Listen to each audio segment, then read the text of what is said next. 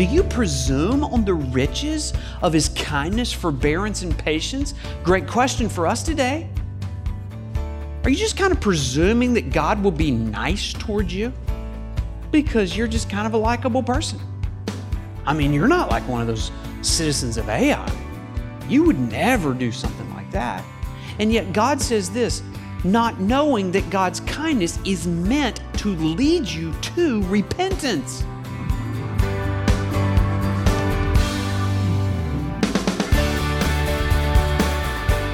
Welcome to Resonate with Trent Griffith, Senior Pastor of Harvest Bible Chapel in Granger, Indiana. I'm Aaron Paulus. Today, Pastor Trent continues teaching from the book of Joshua with a story he says many will find hard to hear and understand. Though our temptation may be to turn away from the hard stuff of Scripture, God intends that we should learn something from it. So let's prepare our hearts now to hear what God would have to say to us through today's message. Here's Pastor Trent. Take your Bible, get it open to Joshua chapter 8. We've been going verse by verse through the book of Joshua. If you remember, chapter 6 was kind of the high point. It was a great spiritual victory. We learned that spiritual victories are fought and won by faith as we saw the example of the people of God surrounding Jericho, and the walls fell because they obediently followed God, and God gave them that great victory. Then you turn the page and you get to chapter 7 and you find the low point in the book. It's spiritual defeat. And we realize that being presumptuous going into a battle that before God sent you is very dangerous. And so we find the people of God being defeated by this insignificant underdog city called Ai. And we learned the reason is because there was sin in the camp. And of course, that will forfeit any victory. So now we come to chapter 8. And the question is, can the people of God experience a comeback after a defeat? How many of you have watched a college basketball game in the last month? Raise your hand. The NCAA men's basketball tournament has been going on. And if you remember back to the second round, there was this incredible game between Northern Iowa. Who even knew Northern Iowa had a basketball team? And they were up against Texas A&M University in the second round. Texas A&M was the higher seed. They were the favor. And yet Northern Iowa was crushing Texas A&M all the way up until the final 44 seconds. Northern Iowa was ahead by 12 points. With 31 seconds left, they were ahead by 10 points. Somehow, Northern Iowa lost that game. Texas A&M had an incredible comeback right in the midst and right on the verge of a defeat. The question for you and I this morning is this: is it possible to recover from sinful defeat? Here is the point of the message this morning. It's simply this: every sinful setback is a setup for a spiritual comeback.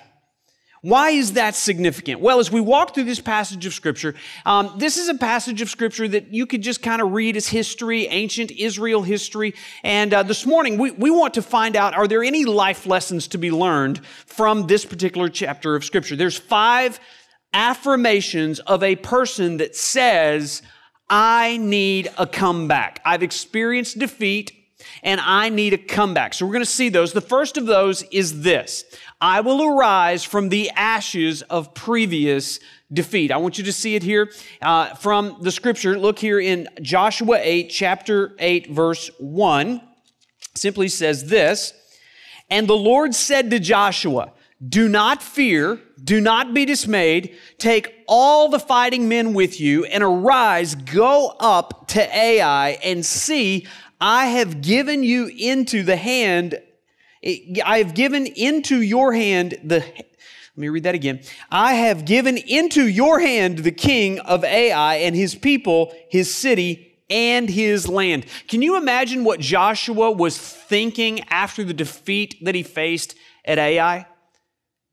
Can we ever recover from this?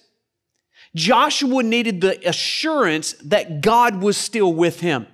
Joshua needed the assurance that he wanted him to go onward even though he had failed miserably in front of Ai, this people. Have you ever been there? Do you know who I'm thinking of in this congregation right now? I am thinking of some people who are so discouraged, so depressed, so defeated because of the sin that you've committed in the past 24 hours, the past week, the past month, or the past decade, that you think you can't go onward because you've failed so miserably. I'm thinking about people that have lost their passion that they once had for Christ, and they're paralyzed by apathy and caught up in some lifeless religious routine. Yeah, you're here this morning. You came to church because it's Sunday. And that's what you do. But if the truth was known and we took the mask off, what we would find is a person who is incredibly defeated and trapped, maybe even addicted to sin. You know what God's message is for you this morning?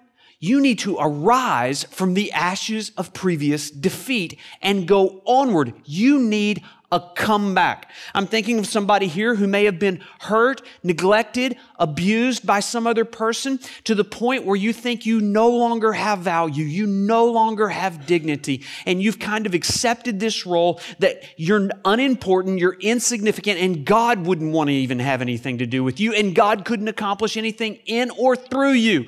You need a comeback. I'm thinking of somebody here that's lost a sense of mission and purpose in life. Somebody who, quite honestly, if the truth was known, you feel like you'd be better off dead. And you've even thought about taking some initiative to make that happen.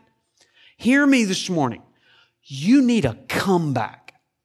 You can have the life of God and the mission and the purpose that God intended operating in your life this morning if you will arise from the ashes of previous defeat. I'm thinking of somebody here who maybe has become quite skeptical about even the existence of God or the goodness of God or the quote-unquote fairness of God. Yeah, you came to church when you were young and you heard all those Bible stories and somehow you made some kind of profession of faith, but then you got older and you landed in your freshman philosophy class in college and some hater of God began to put lies in your head, and then you thought you were smarter than all those people that had communicated the goodness of God to you. And quite honestly, you are struggling with doubt this morning. You need a comeback. You need to renew your faith in the things that God has revealed about Himself to you as a treasured possession of His. I'm thinking of somebody here that has an independent spirit and has stubbornly resisted the counsel of someone that loves you. And you find yourself now having been destroyed by wrong decisions that you regret, and you're wondering, would those people that I rejected their counsel, would they even accept me again? Can I even go back and put myself back into relationship with them? You need a comeback. You may be too weak, too discouraged, too depressed, too defeated to think that you can move onward. You need a comeback. All of those scenarios are represented in this room. And if that's you, you're facing some of the same emotions that Joshua must have felt here in Joshua chapter 8, after he had been defeated. There's good news in verse 1. I want you to see it here. What did Joshua need to hear? He needed to hear, first of all, that he shouldn't fear. There's nothing to fear. Do you see it there in verse 1? Joshua needed to be reassured, you are loved. I'm not finished with you. And maybe that's what you need to hear. Maybe that's the message for you this morning, is simply those three words, do not fear. You can move onward. Or maybe you need to hear this, I am forgiven. It says not only do not fear, but do not dismay. The word dismay means to be trapped in utter chaos. I do not know what to do next. I'm totally confused. That's what sin does in your life. It brings guilt and shame, and it paralyzes you so you can't move forward. And you can't move forward until you know that you're loved and know that you are forgiven. He goes on and says, take all the fighting men with you, arise and go up. You need to know God has a mission for you. And if you're going to arise and go, like we just said, you need to understand there is stuff that God wants you to get done in a collective body of people. Are you on mission with God? You can be on mission. God has a purpose for your life. It's not an accident that you're placed where you are with the gifts that you have. You need to know this: I am protected. Notice again in verse 1, I have given into your hand the king of Ai and his people and his city and his land. So what are you afraid of?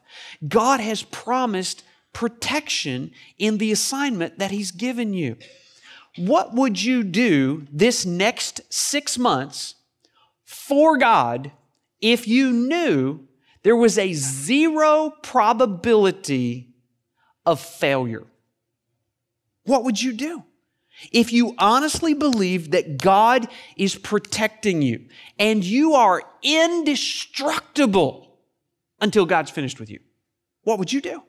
That's what Joshua needed to hear. And then finally this, I am not alone.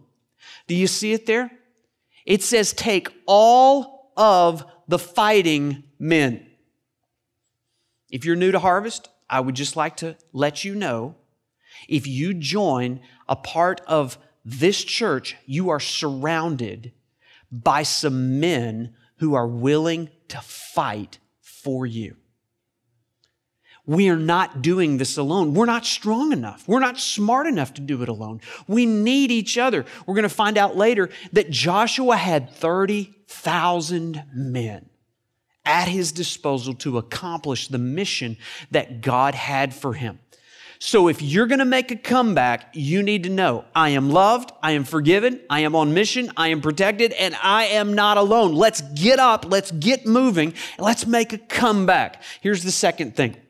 I will take the protection of my purity as seriously as God does. Now, before I read this next section of Scripture, as a matter of fact, I'm going to summarize a large portion of it. I want you to know that what we're about to read is absolutely horrific. What I'm about to read to you is what many Bible skeptics and unbelievers use as an excuse for not worshiping the God of the Bible. The reason we're looking at it is because we want a full picture of who God is. And we're about to see some things about God that some of you are not going to like. As a matter of fact, some of you at the end of this are going to have trouble worshiping the God that's described in this passage of Scripture. Can I give you this warning? If you cannot worship the God that is described in this passage, then you are worshiping a God of your own imagination. Let's read what God says He did to His enemy, beginning in verse 2. And you shall do to Ai and its king as you did to Jericho and its king. Only its spoil and its livestock you shall take as plunder for yourselves. Remember, God didn't let them take the plunder from Jericho, but this time He's saying it's all available to you after you've won the victory. He goes on, he says, lay ambush against the city and behind it. Verse 3, so Joshua and all the fighting men arose to go up to Ai, and Joshua chose 30,000 mighty men of valor and sent them out by night. And let me kind of summarize the rest of this little scenario here. If you read down through the passage, this is what happened. Joshua took those 30,000 men and he hid them. I don't know how you hide 30,000 men, but he hid them on the other side of Ai, out of sight. And then he took another 5,000 men and approached the city as if he was going to attack it. Well, that was very familiar to Ai because that had happened in the previous chapter, and Ai just came out and whipped those. At that point, it was 3,000 men, so they said, okay, you want him round two? We'll come out and punch you again. So here comes Ai out of the city, and the 5,000 men turn and pretend that they're running in fear, while the 30,000 men come out and ambush those who had come out of the city and entered into the city and killed every citizen of Ai. Every man, every woman, every boy, every child, every pregnant woman, every infant. We read about it here down in verse 24. It says, when Israel had finished killing all the inhabitants of Ai in the open wilderness where they pursued them, and all of them to the very last had fallen by the edge of the sword, all Israel returned to Ai and struck it down with the edge of the sword, and all who fell that day, both men and women, were 12,000, all the people of Ai. Do you realize what we just read? This was genocide. This was Joshua's jihad. You say, now wait a minute here. I thought we were against jihad. I mean, we look at places on the globe where jihad is taking place, and that's a place where we want to go stop it.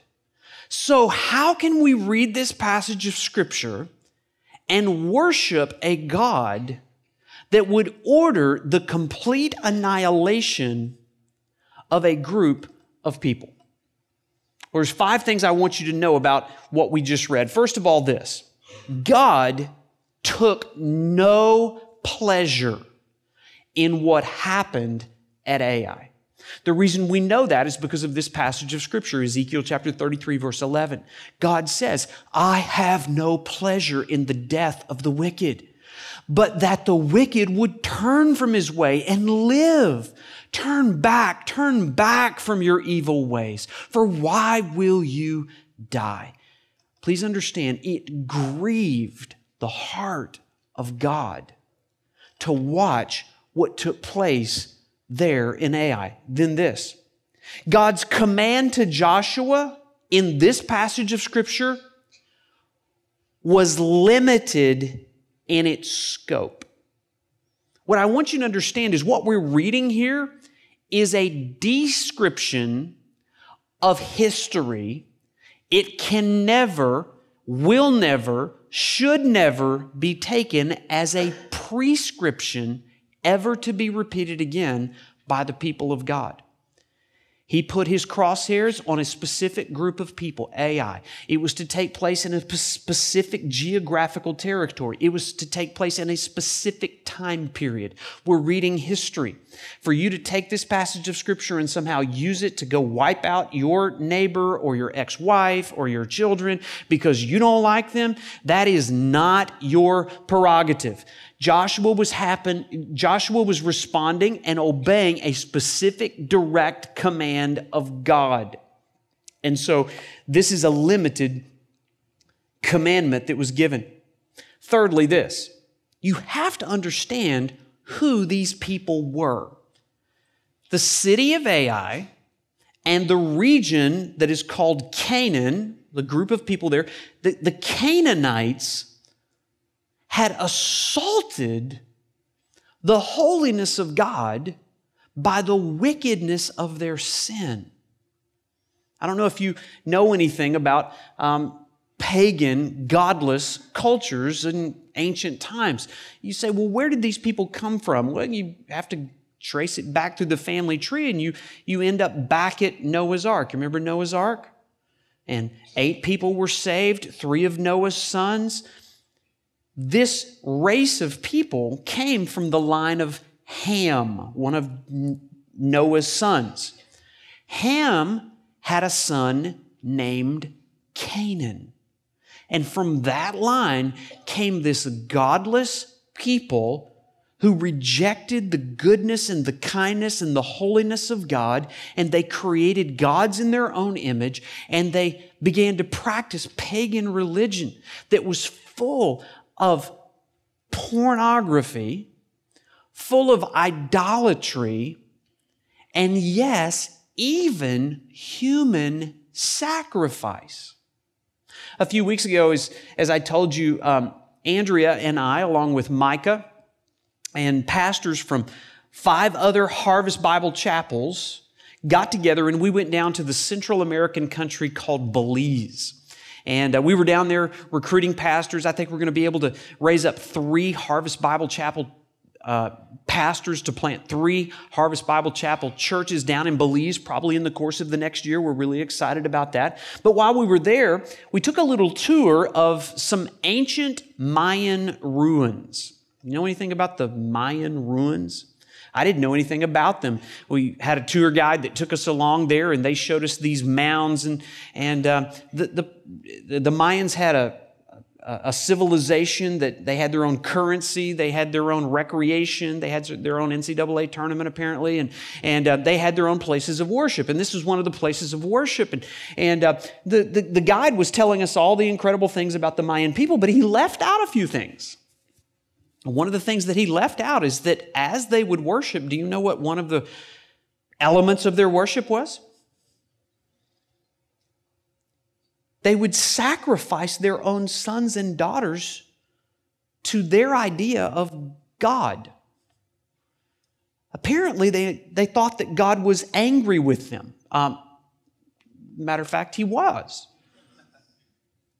And to appease his anger in their own pagan understanding of this God with a little g, what they would do is they think, well, we've got to show God how serious we are so he won't be angry with us anymore. I'll know. We'll take the most precious thing to us. We will slice the throat of our own son. He will bleed to death in the worship, and that will show God how serious we are about wanting to be in right relationship with him. Pagan religion. Did that appease the anger of God? Yes or no? No. The only thing that can appease the anger of God is for God to sacrifice his own son, to allow him to bleed out so that you and I could be in right relationship with him. That's the God of the Bible. That's the gospel. That's what we rejoice in. That's what we worship. And the good news is this: that son rose from the dead, proving himself to be victorious over sin, death, and judgment. That's the only thing that can appease the anger of God and put us in right relationship with him. And so it's interesting, isn't it? How that Mayan culture, the culture in Ai, had invented this pagan, wicked, horrible religion. And God had had enough. Aren't you glad you weren't a citizen of Ai? Aren't you glad you don't live in a culture like that anymore? That would invent false forms of religion, that would involve pornographic images and sacrifice our own children because they're in the way? Man, I'm glad God's not like that anymore. Wait a minute. You understand there's only one God? And he doesn't change? You say, can we just kind of get over to the New Testament? I like the God of the New Testament a lot better than the... Wait. You want to see a New Testament passage? Here it is. How about Romans? The Apostle Paul planted a church in Romans. He's writing a letter back, and he's reminding the Romans not to forget something. He says, note. Like to take notes? Take note. Don't forget the kindness and the severity of God. Severity toward those who have fallen into pagan religion and self-righteous religion, but kindness toward you, provided you continue in his kindness. Otherwise, you too will be cut off. Isn't that our tendency? To either forget the kindness of God and create some rule-oriented religion where God just kind of sends lightning bolts every time you step out of line. And boy, that ought to motivate you to obey. How well does that motivate you to obey? Not great. But on the other side, you know what we do? We tend to want to forget about the severity of God and just kind of create this God that just loves us and just tolerates everything, and he doesn't really care what you do anymore, and just be happy, whatever. No. Don't forget the severity of God and how seriously he takes sin. Again, in the book of Romans, chapter 2, verse 4, do you presume on the riches of his kindness, forbearance, and patience? Great question for us today. Are you just kind of presuming that God will be nice towards you because you're just kind of a likable person? I mean, you're not like one of those citizens of Ai. You would never do something like that. And yet God says this, not knowing that God's kindness is meant to lead you to repentance.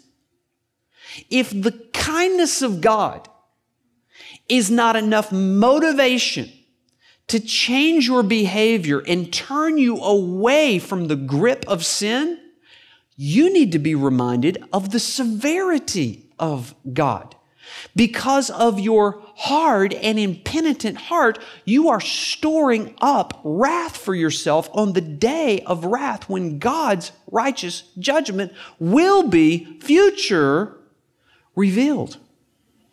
You say, oh, Jesus loves me, this I know. Can we just sing that right now? I just feel like we need to sing that right now. Wait. We're talking about a story that is meant to remind us today about how serious God is about sin. Either God's kindness will lead you to repentance, or unrepentance will lead you to God's wrath. That's the warning that God has preserved for us in the 8th chapter of Joshua. The fear of God's severity should lead us to race to God's kindness. But we don't do that. But do you know what happens when you realize that the severity of God has been diverted to Jesus Christ?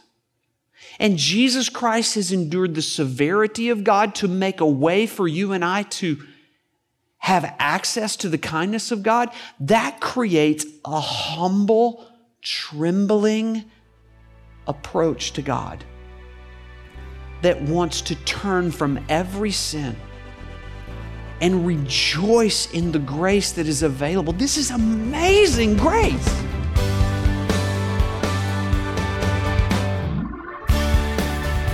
Just as Pastor Trent Griffith taught us today, either God's kindness will lead us to repentance, or unrepentance will lead us to God's wrath. Lest we worship a God of our own imagination, like the people of Ai did, we must remember that God is and always has been serious about sin. So much that He gave His beloved Son as the only acceptable sacrifice and substitute for it. I hope today that you have turned to Christ and received God's forgiveness. Well, I'm so glad you joined us here today. If you've been challenged by today's message and you're looking for a church that boldly and unapologetically proclaims biblical truth like this each week, we invite you to visit us at Harvest for a weekend worship service on either our Granger, Indiana campus or our St. Joseph, Michigan campus. Service times and campus locations can be found on our website, harvestgranger.org. Well, I'm Aaron Paulus. Thanks for joining us today, and I hope that God's Word will resonate in your heart and mind this week. Resonate is a radio ministry of Harvest Bible Chapel, Granger. Visit us online at harvestgranger.org.